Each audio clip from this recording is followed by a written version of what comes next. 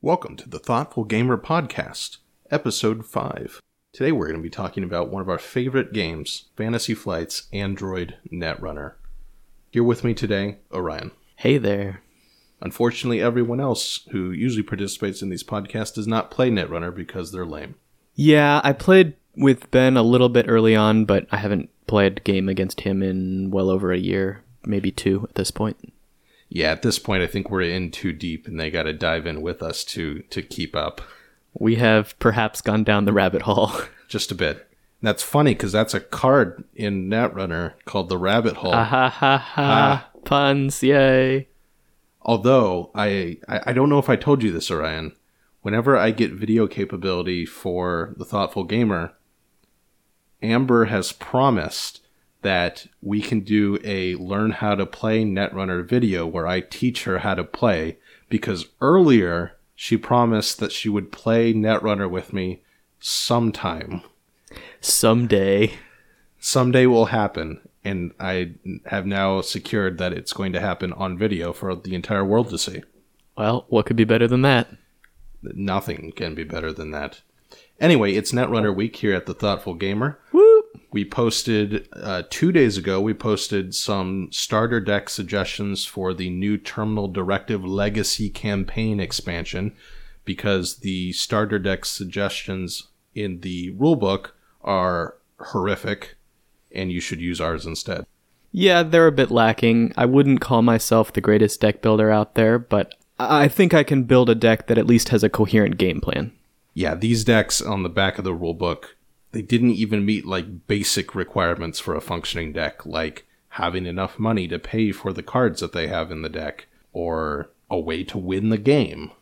Yeah, the win condition was perhaps a bit lacking, so we made it better. We improved them. So go ahead, go over to the Thoughtful Gamer, check those out if you have Terminal Directive and aren't quite sure what to do. We're thinking about using the suggested decks, because we tried one game with that, and I think it was awful. But we'll go more into that later. First, though, I just want to talk about Netrunner, because maybe you're not familiar with it, or maybe you kind of know what it is, but never thought about getting into it.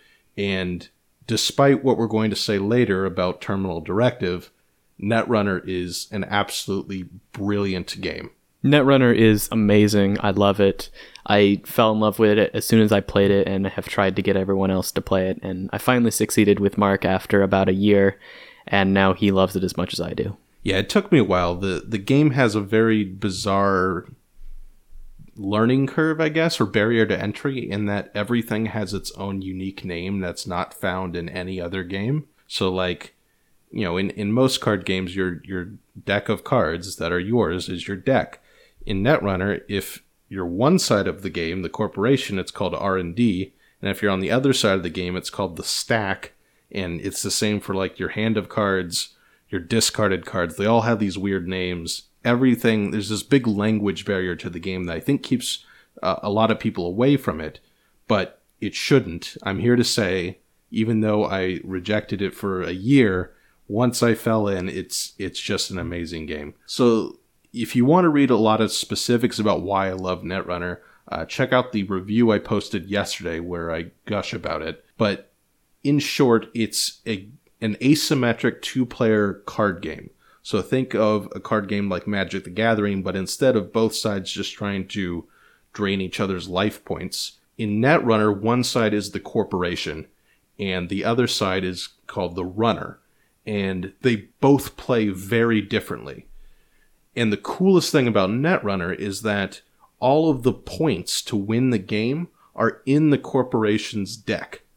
So the corporation is they're called agenda points. The corporation is trying to advance those agendas behind firewalls and in these servers. And the runner is trying to steal them. So everything kind of revolves around the corpse deck and what they're going to do, and the runner's just trying to get in there. Right, and just to back up for 1 second, it's a cyberpunk futuristic setting inspired by Neuromancer, where there's these futuristic corporations, mega corporations that control everything, and then there are these hackers, or runners as they're called, who are trying to break in, and they have their various motives, but those are kind of the the sides drawn up. Yeah, so a lot of the game is played where the runner is trying to build up a hacking rig, basically. They have hardware, they have their programs, they have various resources they can utilize, but they're trying to basically build up this hacking rig so that they can go in and hack into the corporation's servers. And the servers are represented just by the corporation playing cards face down on the table. Right. The other brilliant part of this game is that until the runner encounters the cards, everything is face down. So the corp has all the hidden information and the runner doesn't know what anything is. They'll know what type of thing. If something's in front of a server, they know it has to be ice, but they don't know which ice or which type of ice or firewall that is. And if something's in a server, it could be an agenda that they need to steal, or it could be a trap, or it could be something that gives the corp money. There's so many possibilities, and it makes the game just brilliant. Yeah, and there are traps. The traps are so fun to play with. There's one of the corporation identities in particular, Jinteki, has lots of traps, and even though Jinteki trap-based decks have never been super competitive, they're just insanely fun to play. There are 4 different main corporation IDs. Factions, yeah. And there are 3 runner factions, and all of them have their own kind of play style to them. Yeah, they all have a theme and general motivations, which come out in the game in sort of a color pie, although it's not strictly defined. There's things that overlap, and there's things that you'll find in all the different factions. But the HB or Hospyroid faction plays differently than the Jinteki faction, which has more traps and more mind games going on, whereas the HB is more about efficiency and saving resources. Just to show how rich this world is, so you have Hospyroid, who in the setting make these bioroids, robot things. Androids. Androids, basically. And they're all about efficiency, all about money. They're a very sleek corporation. And then you have Jinteki, which is a Japanese-based company in the setting that deals with cloning. And they have clones, and they have these psychological games because they're tapping into like weird parts of the clones' brains that are able to predict the future and stuff. And these play out in actual, what are called psi games in Netrunner, where you have a little clash of wills between the other player. When a psi game is initiated, each side takes 2 credits, their money, in secret, and then they reveal simultaneously either 0, 1, or 2 credits. And then different things happen whether or not the credits match or not. So it has all this great thematic stuff like that. And then you have NBN, which is the news corporation. It's all about information and tracking the runner and having eyes everywhere. And then you have Wayland, which is kind of, I don't know, Wayland's like just like your stereotypical bad corporation. It's Wayland Consortium, and they are kind of the giant construction conglomerate that built the space elevator known as the Beanstalk in this universe. Oh yeah, that's right. And they're mean. Wayland likes to kill runners. As they would say, whenever an explosion were to happen, they would remind you that several Wayland subsidiaries were also damaged during the blast. Yes. One of the most iconic cards out of the base set is called Scorched Earth, and it just involves Wayland blowing up a city block to kill one of the runners. And then on the runner side, you have just as much interesting mechanisms. So I should say that within each of these factions, there are multiple IDs, and they have their own individual different bonuses. So think of like if you played Hearthstone, each of those, with the 9 different classes have their own bonus. In Netrunner, there's probably, by this point, 30 or 40 or more different IDs across all the factions. There's quite a few, yeah. And then on the runner side, you have the Anarchs, who are just anarchic, and their thing is basically they run without care for their own body at all. They'll do things that hurt themselves. Anarchs are more about burning down the corp than the other factions. Then you have criminals, which just like to get money. They just get rich. They like to steal from the corporation. They have a lot of cards that steal money, basically. They have a lot of fancy tricks, too, to bypass things. Yeah, that too. And then Shapers, they're more diverse because the Shaper idea is that you're in it just for the knowledge or just for the experience. So you have characters. Just for the challenge of breaking into the servers, just to see if you could do it. Yeah, so you have people who are just hobbyists. You have a professor who's one of the shapers. You have a kid who has a pet dinosaur console. And so you can see, like, there's just so much rich theme in Netrunner in just a 2-player card game.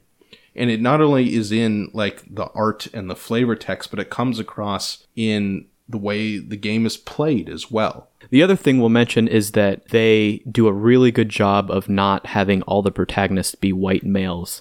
There are people of all races, genders, types of family. It's exceptionally diverse. Very diverse. There's not super sexualized characters like you might see in other art. It's all very normal people in this futuristic universe. Yeah, and it's not really, and they deliberately don't make it clear who are the bad guys, but even between the runners and the corpse. Like, if there's any bad corp, like, unequivocally, it's probably Wayland. But then you have, some of the anarchs are really nasty people. You have one guy who goes around destroying bioroids with a sledgehammer. The criminals are all criminals, basically. So they deliberately don't make it clear that one side is the good guys or one side is the bad guys. It's much more nuanced in that way, the way they do the world. Right. The general idea of cyberpunk is that there are these evil corporations that control the world, and then there's the heroic hacker who's trying to break in and save something or maybe just get rich. But in Netrunner, it's much more ambiguous who is actually good and bad, and it's generally just different parties striving for superiority. Yeah, they're all self-interested, just like in the real world. Right. So on a thematic level, it's fantastic. On a strictly gameplay level, I love how the game plays. Not only just with the asymmetry, the deck building's very fun. And the thing that really grabbed me was the economic play, because there's a lot more freedom in Netrunner than in a game like Magic the Gathering. So in Magic, one of the famous things about that is that card draw is exceptionally important in Magic, and resources are exceptionally important. So your mana. So a big thing in Magic is that you can get mana flooded, where you have too many mana cards, or you get mana starved, I think it's called, where you don't have enough. And then just keeping cards in your hand can be very important, or drawing enough cards to get your mana out. In Netrunner, they open that entirely up. Instead of, drawing one card, getting to play one mana, and then paying for however much you can play in Netrunner, getting a credit, which is their economy. There's no mana in Netrunner, it's just money. You can use one of your actions, they're called clicks, on your turn to get a credit, or you can use one to draw a card. So there's a lot more freedom there, and a lot more flexibility in what you do during your turn. And so I find that it's a lot more interesting, kind of the turn-by-turn decision-making, rather than just the deck-building decision-making. Because I don't really play Magic, but I have played a lot of Hearthstone, and it bypasses the mana problem, but it still has issues with card draw and randomness, and I think Netrunner mitigates that even more by just allowing you to draw cards if you need to. Yeah, it's a mechanic I find myself wishing for in other games, where I'd say, man, I wish I could click for a card right now, and of course that's absurd in whatever game we're playing, but it feels so natural in Netrunner to be able to spend your actions to get more resources, even if it's somewhat inefficient compared to playing cards. It's just this fundamental action that makes the whole game engine go forward. Yeah, and a staple of Magic and games that have kind of borrowed from Magic, and I should say that the original Netrunner, back, over 10 years ago, there was a first edition, basically, before Fantasy Flight quite a while ago. I forget how long, but it might have been back in the 80s. I don't remember. No, it was after Magic. I think it was mid to late 90s. Was created by Richard Garfield, one of the guys who created Magic. Right. One of his other brilliant ideas. Yeah. And that version never took off, and then Fantasy Flight, I guess, bought the license and did their own version. No, I think the license or the IP was quite good, and the theme and the gameplay was there, but the implementation and the cards weren't quite done as well as perhaps they could have done, and it never really took off. Yeah, and if you look at some of the art on those cards, it's really bad. It's a really ugly looking game. I'm sorry, Richard Garfield, but Yeah, the art was not good on those. The art on the Fantasy Flight version is excellent, however. Definitely. But anyway, what I was saying is that games that are kind of in the lineage of Magic have this idea of playing on the curve. And that means that on your second turn, ideally, you play your second mana card, and then you play a card that costs 2 mana to get a 2-cost creature out on the field. And that means you're playing on the curve, you're keeping up with kind of the tempo of the game. Right, and there's a general power curve as the more expensive things cost more, but they're more powerful. So you want to play the most powerful thing you can for the mana you have, and you want to utilize all the mana you have to get the most efficient creature or spell or whatever out to start getting an advantage over your opponent. And in Netrunner, there is no such thing as playing on the curve.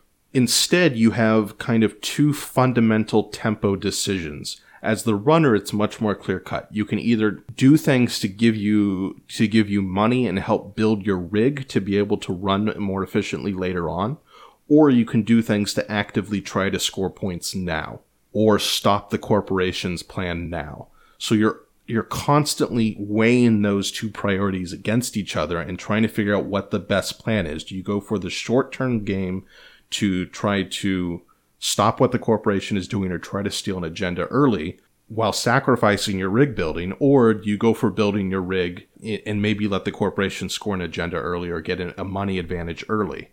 And that's a fascinating decision.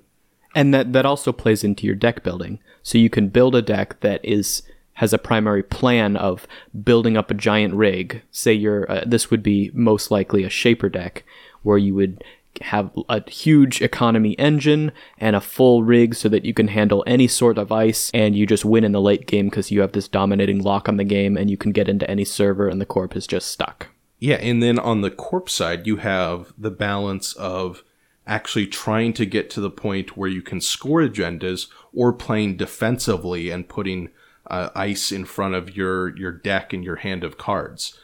And that's another really difficult decision that you have to make every game. In multiple decisions you have to make every game in every single turn. Right, so you can play a rush style where you're playing a minimal amount of ice and just trying to slam out your agendas before the runner can get in. Or you can be playing more of a glacier, it's called, where you have lots of ice and lots of money and lots of cards and everything, and you're trying to build up to the state where it just is too expensive for the runner to get in and you can safely score out your agendas that way. Yeah, and you very rarely have a turn where you're just playing some rote plan. You're always making decisions, making difficult decisions, second guessing yourself, reevaluating the comparative economic assets each side has, everything like that, and trying to make the most efficient play every single turn. And I think that's, in my experience at least, very unique in these kinds of games. The other thing that I know you mentioned really liking about Netrunner is this risk assessment of how fast do you go, how aggressive do you go, how much do you hold back, when is it time to attack, when is it time to build up, and having to make those decisions, again, as the runner, when you don't know what the corp has installed and what cards they've put down. And as you play more, you might be able to make some guesses, and once they reveal those cards or res them, then obviously you know, but then you have to react to them. And there's so much tension and trying to figure out the right plays. And a lot of times you have multiple lines of play where that could all be good depending on what cards the corp is playing and what they're trying to do right now. So maybe the corp is trying to bluff and bait you into running and spending a bunch of money to get into their server. And if you call that bluff, you can gain a ton of tempo by building up your rig for a turn or building up money for a turn, and the corp is out those clicks that they spent on that plan and maybe money as well. Yeah, in risk assessment's a really good way of putting it, that there's so few decisions that are just correct in Netrunner. It's always trying to balance and figure out what the best move is. There's always more you could think about and more you could evaluate and more mind games you can play with the other person. That just makes it great. The very last thing I want to talk about in terms of kind of unique things that Netrunner does that other games of this style do not do is this concept of win more cards. there's a really fascinating article that I think I reference in my review. I'm recording this before I post the review, and I want to make sure that there's a link in there to this article about how in Netrunner you don't really have win more cards. In a win more card, the idea is that in a game like Magic, they're cards that are often derided because they only benefit you if you're already winning. And in this kind of game, it doesn't matter how dominantly you win. It only matters that you win. So you want to have cards that help you come back and help you maintain tempo, not cards that just make your win more dramatic. In Netrunner, though, whenever you do something positive in terms of scoring points, it hurts your board position. In a game like Magic, it means that your board position is already better than the other side. So you have more or bigger creatures, you're able to attack and damage them. And so once you're doing damage to the other person, you already have the best board position. In Netrunner, because you have to spend money and clicks in order to either steal an agenda or advance and score an agenda, whenever you do something beneficial for yourself, it hurts your board position. And I think it's just beautiful. Like, it's just a beautiful, elegant part of the game.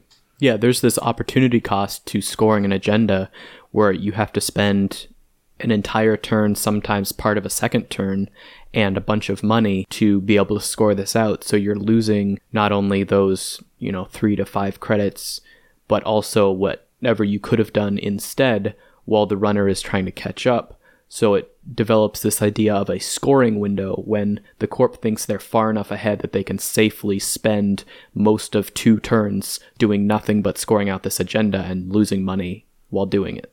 But they have to, because that's how they win the game. Yeah. The business model for how this game works is different than your kind of standard collectible card game. It's what Fantasy Flight calls a living card game, which is just a better system. So if you're not familiar in a game like Magic the Gathering or Pokemon or Yu-Gi-Oh, I don't know what other games people are playing that are collectible. Magic's the big one. Does anyone play Yu-Gi-Oh or Pokemon anymore? Oh, some people certainly play those, but Magic is by far the biggest CCG. Okay. I wasn't aware. I remember Yu-Gi-Oh back when I was in high school. That was popular then. But anyway, the way those games work, you get booster packs basically, and they're randomized sets of cards that you'll buy for a few dollars. And they're completely random within a certain card pool. And so to get all the cards in that set, you either have to buy a bunch of booster packs, or you have to go to a secondary market where people are selling cards. And the best cards often get marked up a lot. So you could pay $20, $30, $50 to $100 for like the best Magic card in a particular set. And so it becomes very expensive to create good decks. In the living card game model that Fantasy Flight is doing, they release packs. They're called data packs in Netrunner, and it's 3 copies of 20 different cards, and 3 copies is the maximum number you can have in any deck.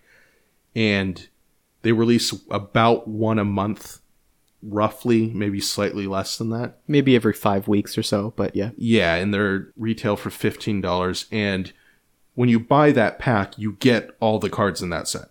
There's no randomness involved at all. You know exactly what cards you're purchasing. Right. So there'll be, I believe, 6 data packs in each cycle, which would be the equivalent of a Magic set or release. I forget the exact terminology. I forget what they call it.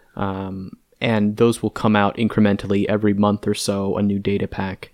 So you get one of these, a new set, you get almost 2 sets a year. Or cycles, I should say. Yeah. There's usually some gaps in between them, though. So maybe you get 10 data packs in a year. That's probably more like it. They're a bit inconsistent, but I'd rather it be a bit slower, so it's you have time to learn the new cards and test them. Yeah, definitely. But the other difference that I'd like to point out is that Magic releases their new set all at once, and it's a giant, they drop the whole set, and there's a release event, and you start buying booster packs or booster boxes or whatever. With the living card game model, you come out with a new pack every 5 weeks or so, as we said, and the 6 data packs together form a cycle, and they're all along some theme, some larger theme, but you get little chunks of it at a time. Yeah, which is simultaneously cool and somewhat annoying sometimes because they balance the cards within the entire cycle. So I know in the last cycle, not the one we're in right now, but the one previous to this one, there were cards in like the very first pack that had counters in the last pack. And those cards were very dominant for a while until the card that came out that obviously meant to balance it out came out, 6 months later. Right. And as it happened, Worlds fell about in the middle of that. So it was very dominated by this new strategy that had come out in the beginning of the cycle, which hadn't received its counters yet. Yeah, so it's a pretty good system. The lack of randomness and the way they do the way they space out the releases, the price point I think is very good, and I think it's a very fair system to the players that you know what you're buying. So I think it's a really great system. If you're interested in competitive Netrunner, both Orion and I are here to say that the community around Netrunner is amazing. Yeah, everyone we've met has been extremely nice and welcoming and great to play against. Yeah, and then the people who do produce Netrunner content all seem to be great people as well. Like the main podcasts, the main YouTube shows, the people who win tournaments, they all seem like really great people, and they're enthusiastic about maintaining this kind of positive community we have with Netrunner. So from that aspect, I couldn't ask for a better community surrounding a game. Well, let's move on then to Terminal Directive. Now that we've shared our enthusiasm and excitement about this game of Netrunner, let's talk about Terminal Directive. So we talked a bit about the way they do the release cycle. In between each of those cycles of 6 data packs, they have some kind of special release. So between the first 4 of the data packs, they had these deluxe boxes where they picked 2 factions, one on each side, 1 corp, 1 runner, and they just gave a bunch of cards for those 2 specifically. So they're like big boxes. Instead of retailing for $15, they retailed for $30. And then after that, the next special release, they gave the Worlds decks. So they did reprintings of the Worlds Championship decks. Yeah, I think they did full-size alt arts of the World Championship decks. Which are pretty cool. And now they've done Terminal Directive. And I was so excited when this was announced because they announced that they're going to have a legacy campaign-style game with Netrunner. And it was designed to be kind of the next step after you get the main game, the core set. So for people who bought the core set and want a bit more Netrunner, this was supposed to be, okay, this is the thing we buy next to spice it up a bit. Right, and that's been one of the complaints with Netrunner is that at this point we're, 7 cycles deep or so? I think we're in the 7th cycle. Plus 4 deluxe boxes. So there's a lot of cards to buy if you want to buy a complete set, and depending on how many different decks you want to play, that can become expensive, and you can argue back and forth, a Magic deck is really expensive too, and that's beside the point. But buying all in on Netrunner can be expensive, and people were complaining that there was this barrier to entry for new players where the cost of buying in kept going up, and it was becoming harder to get into the game. So This was intended to be a clear next step of here's the next thing you buy to spice things up, get some more cards, get some more exposure to the factions and see what they might do, and provide this legacy campaign that to give you some story and some more flavor and make it fun. Yeah, and so for those who aren't familiar with what a legacy game is, it was created by Rob Daviau back when he worked at Hasbro, I believe, when he made Risk Legacy, which is a variation on the classic game Risk. And the idea of a legacy game is that you make permanent changes to the game as you progress through a sort of campaign. So in Risk Legacy, I haven't played it, but I know you get new cards and new abilities. I think you put stickers on the board after things happen. We've played Pandemic Legacy, which was his follow-up. Which was amazing. It was excellent. Which is so good. And it's the same kind of thing. You get new information, rules to the game change. You're putting stickers on the board that affect how those areas of the board interact from now on. There are boxes with new components. I won't spoil anything because if you haven't played it, you should. But that's the idea of a legacy game. It's a campaign game with permanence. And it's a really exciting part of board gaming right now. There haven't been that many legacy games, but it's kind of becoming I can't say a fad because They're insanely difficult to design, so there haven't been very many of them, but it's a very hot topic in board games right now.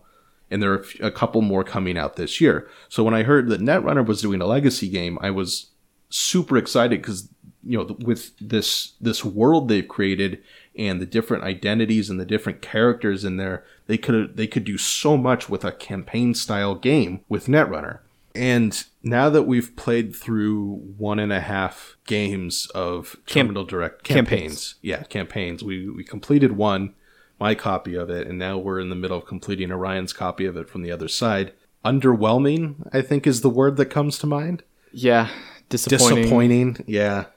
Without spoiling anything, you get, other than like the tournament legal cards, you get a deck of cards that provide story and provide decisions for you to make as you progress. And new abilities that unlock throughout the campaign. Things that unlock. You get a little deck of stickers that will sticker things. The story is so weak. Without going into details, it's just like, don't go in expecting much out of this story. I barely remember anything from it, and we were just playing it, an hour ago. Yeah, it was very underwhelming. I didn't feel like the theme came across in the games that you played, and the cards or abilities they added seemed somewhat arbitrary, and they didn't really tie in well to supposedly the background story, and I don't know. Yeah, and part of the thing in legacy games is that you're supposed to make tough decisions, and when you have to like destroy something or do something permanent, it's supposed to be difficult. And nothing in this felt difficult. No, it seemed like there was a clear choice almost every time. Yeah, and I guess that's all I have to say generally. Like, I think we'll talk about this later, but I think there's some great cards in here and some really interesting cards. And maybe this is the pack you want to get after the core set, but don't get it for the legacy part. The story, the campaign, it's fine to go through, but it absolutely does not even come close to matching the level of excellence that we should expect now from Netrunner. Because every other part of the game is so great. And this seemed amateur. I will say I still enjoyed it because I love Netrunner. And I love this game and playing it and building a deck, and then you get to experience some things as you go through the campaign. But for me, the theme really didn't tie in or hit home at all, and it was just background noise that I read and immediately forgot because no one was really memorable. But I will say the most fun thing about it is that it recommends that you don't play with the full card set, even if you do own it. Right. You just play with one core set and then the cards from Terminal Directive. But in building and playing with those kind of stripped down basic decks without the cards that I'm used to relying on, that was actually really fun. Oh yeah, I really enjoyed deck building for this because, as we mentioned, we played one game with their recommended decks and decided we could do better. And then I went back and I started looking at, well, here's all the cards in the core set and Terminal Directive, and there's not that many choices to make. So trying to put together a comprehensive deck that had a cohesive game plan and hit the basic boxes for a deck was sometimes difficult, and it was fun to build a deck with these what would be now under the curve cards and sometimes outdated or whatever. But that was a lot of fun. Yeah, the games themselves were really fun. So that's what I have to say generally. I guess now we can move into spoiler territory. So if you do not want to be spoiled about Terminal Directive, mute the podcast now. I'll put it in the description when this part ends so you can skip ahead to it. So, warning it once more, we are entering spoiler territory. Spoilers ahead. All right, that should be enough time. Okay, Orion. I want to preface this again by saying I don't mean to be mean, but the legacy part was so bad. It was so bad, and I don't want to come across as just being some grumpy old person or something, but I have to criticize it on many levels. Yeah. No, what do you remember about the story of this game? I remember the setting is this rogue bioroid who supposedly kills someone, which is supposed to be impossible, like Asimov's Third Laws, and then you kind of wander around and talk to some people, and then nothing happens at the end. Yeah. There's a rogue bioroid. It murdered someone. They caught it on camera. and then a bunch of stuff happens that I don't remember. It's like there's more killers and there's some sinister, shadowy group who's supposedly controlled and planned the whole thing, but then just nothing happens. And at the end, you either like shoot everyone or put it in your lab to study or something. Yeah, it's awful. And not only is like the whole structure of the campaign so weak, the writing wasn't very good. And this is something I was surprised by, because in every data pack for Netrunner, they have these little fold-out sheets that have like a short story or some kind of lore building, theme building snippet on them. Those are great. Those are excellent. I haven't read any of the Netrunner books, but I've heard they're pretty good. Anyway, like I expected the writing to be pretty good, and it didn't seem very good at all. There were a couple of cards where I thought, oh, that was clever. Set number 9 in the runner side was pretty funny. And I enjoyed it. That's the set that they give you when you lose a bunch of games. So, like, you need help. It's like, open set number 9 if you lose 4 games. But the runner side version of that was pretty good. But most of it was just kind of ham-fisted, like the kind of writing you would expect to see in a poorly rated TV serial, like detective serial, you know? The other thing that I have to criticize is that, for one, the box is about 15 times larger than it needs to be or something? More, I mean, I think that's an understatement. Like, we're used to, like, anyone in the board game community who has purchased a Fantasy Flight game is used to the Fantasy Flight Canyon. We love Fantasy Flight games, and they make a lot of really good ones, but we like to mock them for their ridiculous boards or their ridiculous boxes that they put these games in, because they use a box that's way bigger than they need to and put this canyon in that uses, a third of the box to actually store 2 decks of cards and a bag of minis or something. Yeah, and we're used to that. And it's like, okay, now it's just something we're used to. You open a box, you get the canyon. Sometimes the canyon, there's more space, they need more, and you're like, oh, good for them. This box, in terms of size, is a bit smaller than like a standard Ticket to Ride box. Like, it's a bit taller and a bit narrower in dimensions, but it's like twice as tall as a Ticket to Ride box, but a bit more narrow. So maybe slightly larger in volume. It's than probably that kind of standard board game box. It's probably 2/3 of their Rebellion or Imperial Assault or Armada boxes, which are all the extra tall and square boxes. Yeah, it's probably about that tall, but a bit narrower. And it has about 4 decks of cards. Yeah, 4 decks of cards in it. Like standard playing cards. It's just insane. I have no idea how this is a good business move for them. Like, I know they have smaller boxes. The old deluxe sets were in smaller boxes, and those could have fit Terminal Directive with plenty of room to spare. Yeah. Like, how is it a good business decision to use this much cardboard to ship a couple decks of cards? If you want this to be something that people buy and then keep and perhaps expand their collection, it's this ridiculous sized box to store some cards in that you're going to throw away half of anyways because it's a legacy game. Yeah. Like, I could see maybe it'd be really cool if they did something where they gave you a big box, but you could, like, flip the insert upside down and then store cards in it. That would be cool. Something like a Dominion insert. But this insert. box is... Yeah, like a Dominion insert or something. This box is taller than a vertical playing card, even in a sleeve. Like, it's significantly taller. It makes no sense. I don't get it. Right. So, anyway, that aside, the other thing I have to criticize is that the Terminal Directive comes with these great identities, 2 corps and 2 runners, but the first thing you do when you open the box is you build a deck for one of them and you set the other side and you never use it again for the rest of the game. And you might import a few cards from the other faction, but it's like you're playing with only half of what they gave you. And the story is completely neutral. There's no specific flavor to one or the other. You don't see the other characters showing up. You're just this nameless, ambiguous, either corporation CEO or vice president or something, or the runner, and you go through the story, which we've already said is kind of pretty mediocre.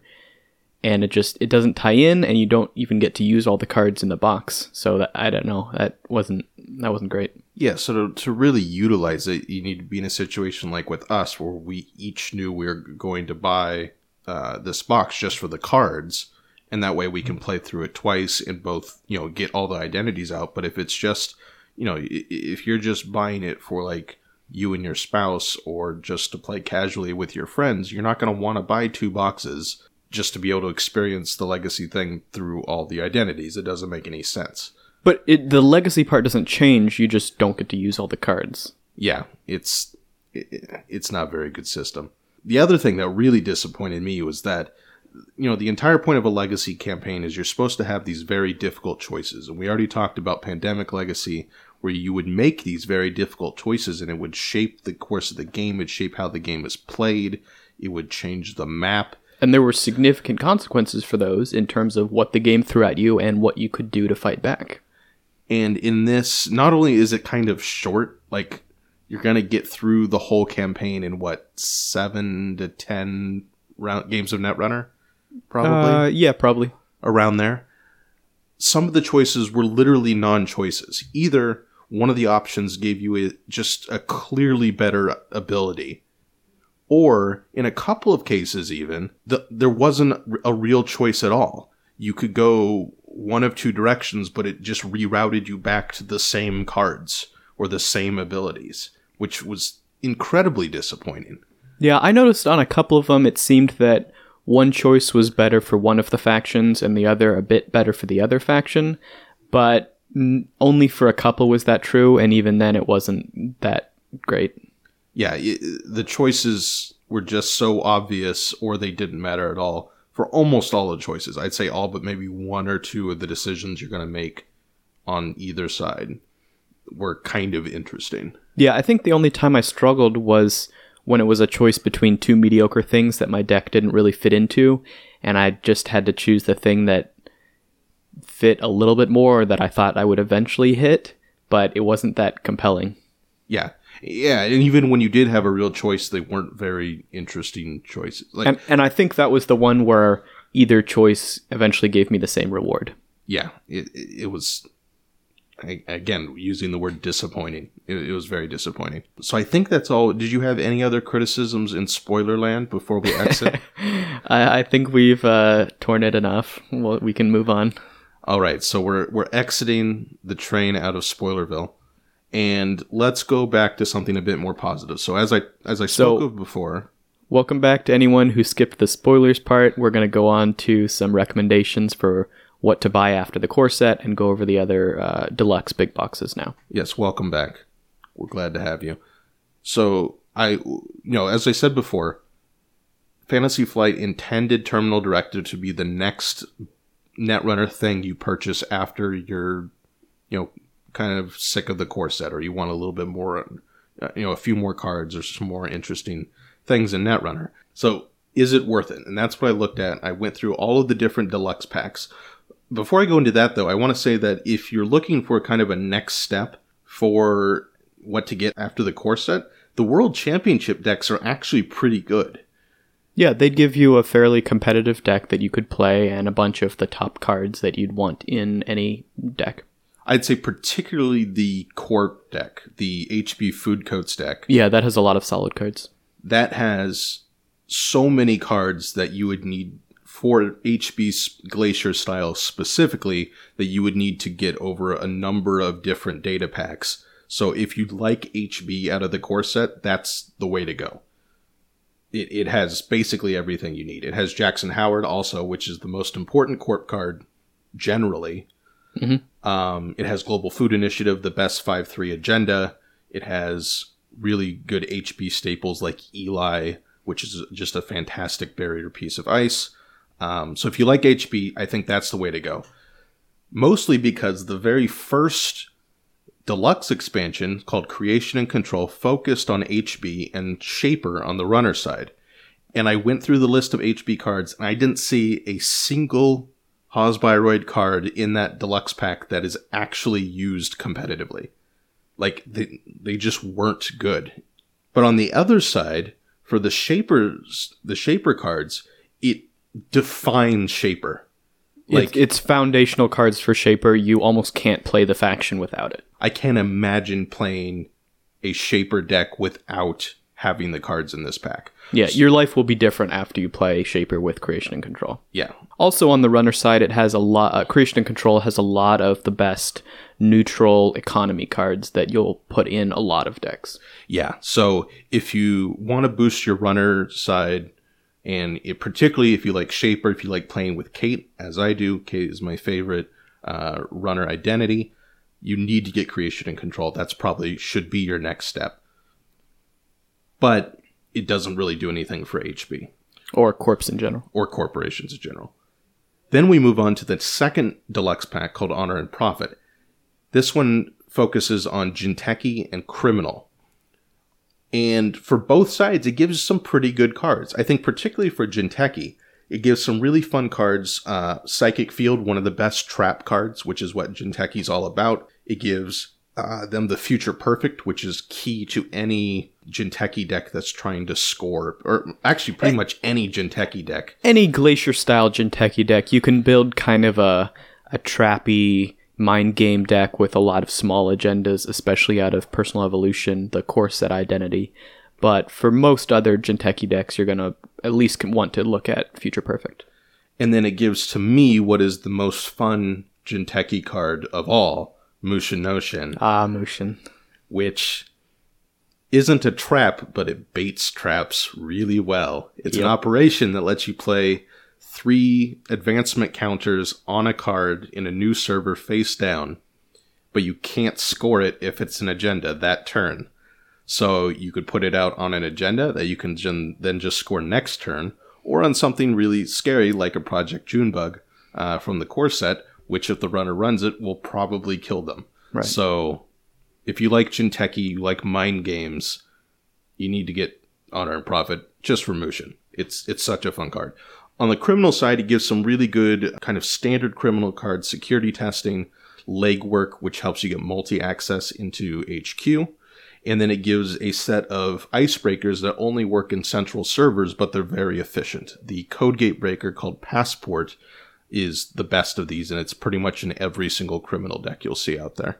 It's used commonly alongside another piece, so a lot of criminal decks might run a Passport and a Gordian Blade or something like that. So this is actually probably overall the most well-rounded of the deluxe packs for the kind of the quality of the cards you're getting, because you get good stuff on both Jinteki and Criminal. And those are both quite fun factions to play, given the cards in the core set and that expansion. And a lot of fun to play against each other, too, because Jinteki's all about mind games and Criminals are all about being very aggressive with running. Right, and bypassing those mind games. Yeah, so that's a really good one. The third one's called Order and Chaos. It's for Wayland and Anarch. Overall, this is probably the weakest one for me. It has a couple good cards, but nothing too groundbreaking. It has a couple of good Wayland identities, but other than that, it doesn't really have anything good on Wayland. On Anarch, it has a really important card for competitive Anarch called I've Had Worse, which is damage protection for them. And then it has the cutlery cards, which have been used recently, very well in competitive. But for casual play, not really a lot there. It's not worth it to get I've Had Worse. Not a top priority, we'd say. Yeah. For the astute among you, you may have noticed that there are only 3 runners and 4 corporations. So what will the 4th big box do now that they've run out of runners? What indeed? The 4th one's called Data and Destiny. It covers the final corporation, NBN. And then, because, as Orion pointed out, we've run out of runner identities, they introduce mini factions, which are loads of fun. They're not particularly competitive, but for the casual player, I think lots of fun with these mini factions.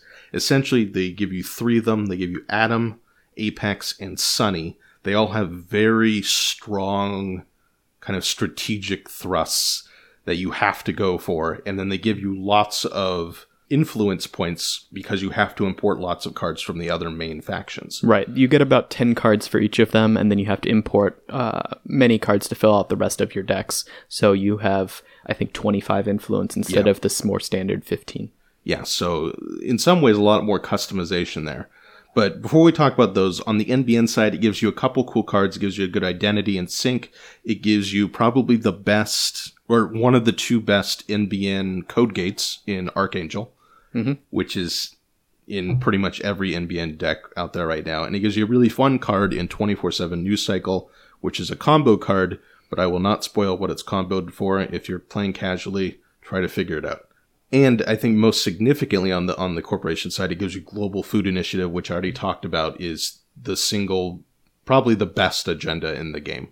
It's probably certainly the most widely used. Certainly the best neutral agenda and the best 5/3. I would argue that AstroScript is better, but you can only use one of those in competitive, so GFI is, on the whole, probably the most powerful agenda. Yeah, and then you get these mini factions. So they're super fun. My favorite is Sunny. Sunny is just a hardworking mother trying to earn a living for her children. Who works in the security industry. She works in security and has access to like the highest end tools. So she has some really good breakers. She has the single best console in the game. She has lots of Link, which is kind of cool because it's up against NBN in this pack, and NBN has a lot of things doing with tagging and Link and traces. Yep. And everything she has is super expensive. Yeah, her decks tend to be really slow, but they can be a lot of fun. They can be a lot of fun. You then have Adam, who is a rogue Bioroid, whose cool thing is that he starts off with these 3 directives that you play face up on the table before the round even begins, and each of them has kind of a plus side and a downside. So like one of them, I can't remember exactly, one of them like cuts your hand size down to 3, but it lets you do something else. Yeah, the most fun is probably Always Be Running. That one forces you to run or use a run event on your first click, but you can spend 2 clicks to bypass any subroutine. Yeah, so like a Bioroid that has directives, Adam has these kind of rogue Bioroid directives, and they actually direct you to do things. Like you have to do certain things. Yeah, they put restrictions on how you play, but they also give you some benefit. So if you like aggressive runners, Adam is definitely an aggressive one because you have to run as your first click every single turn. Yep. There was a 4th directive for him released recently in, I think, the previous cycle. Yeah. So if you're interested in Adam, you can look that up. So there are options to swap out one of those directives as you expand your collection. Yeah, and it actually made Adam quite a bit better. Oh, yeah. Yeah. And then finally, we get everyone's favorite, except for me. I like Sunny the best. But the most weird runner ever released. Apex. Some kind of sentient digital organism, I think. I think he's like a sentient AI that is trying to devour everything he comes in contact with. Yes, he just tries to destroy and devour, which gives you one of the I can't think of a more fun card in Netrunner than Apocalypse. Oh, I love Apocalypse. I should try to build more decks with it. I can never get it to work, but it's so fun. It's a card that says if you run all the central servers in a single turn, then you can play Apocalypse, and every corp card that's installed is trashed. And every runner card. And every runner card that's installed is turned face down and rendered unusable, except for Apex has a couple things that can interact with those sorts of things. So Apex has has a few cards that will flip cards upside down or use cards that are upside down on the runner side. So a lot of interesting interactions there. So if you want to really spice up your post-core set experience, this one might be the one to go for because you get a lot of very strange tools here. Yeah.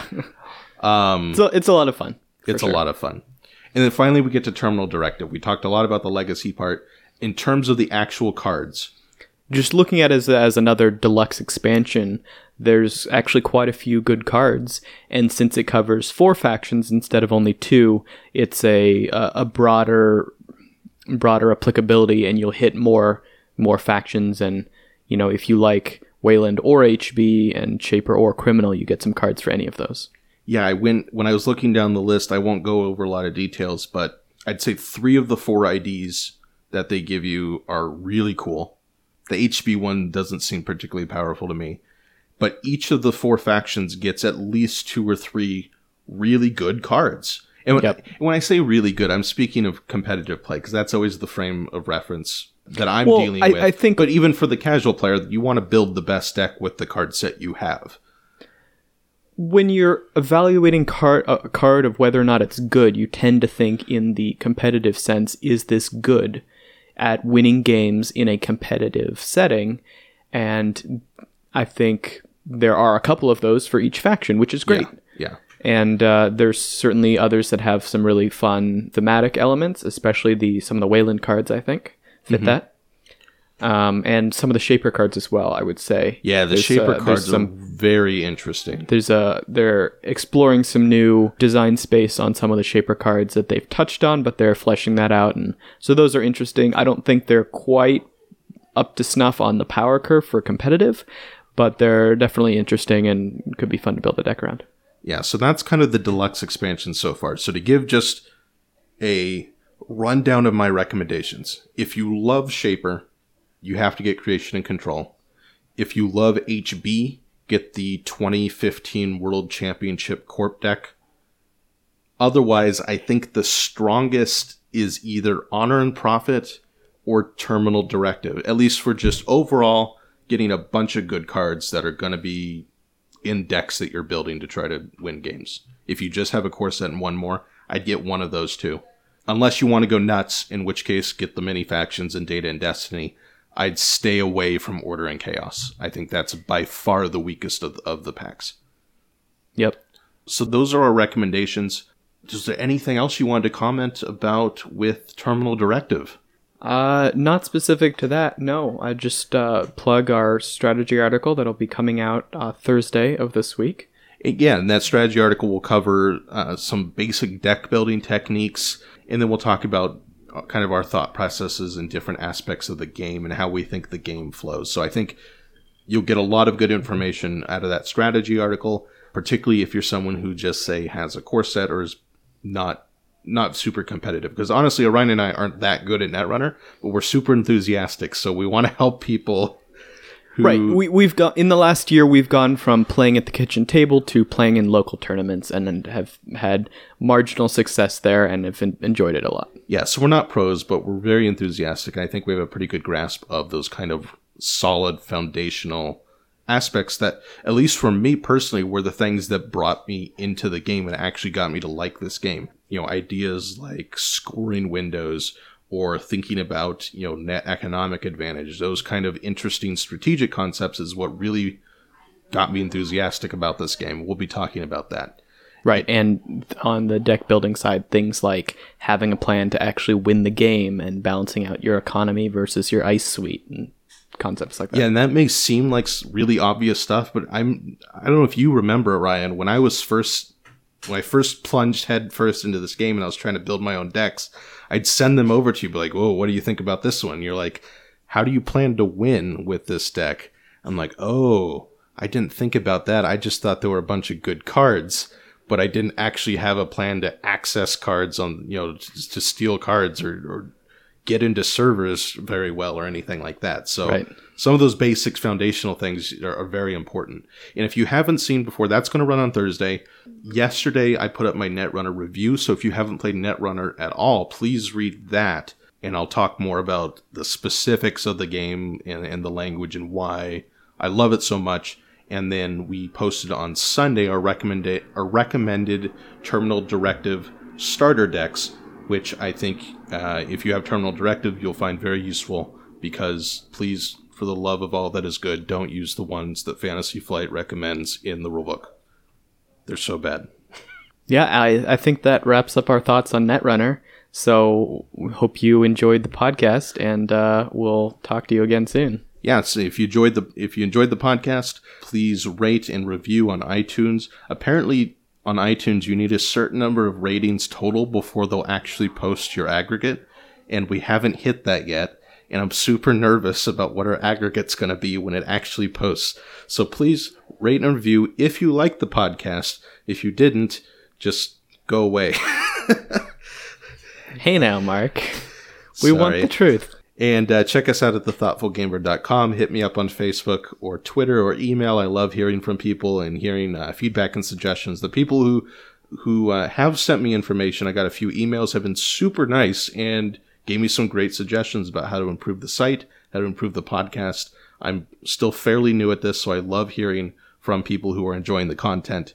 And to finish off, to quote one of our favorite characters in the Netrunner universe, Gabriel Santiago, consummate professional. Of course I steal from the rich. They're the ones with all the money.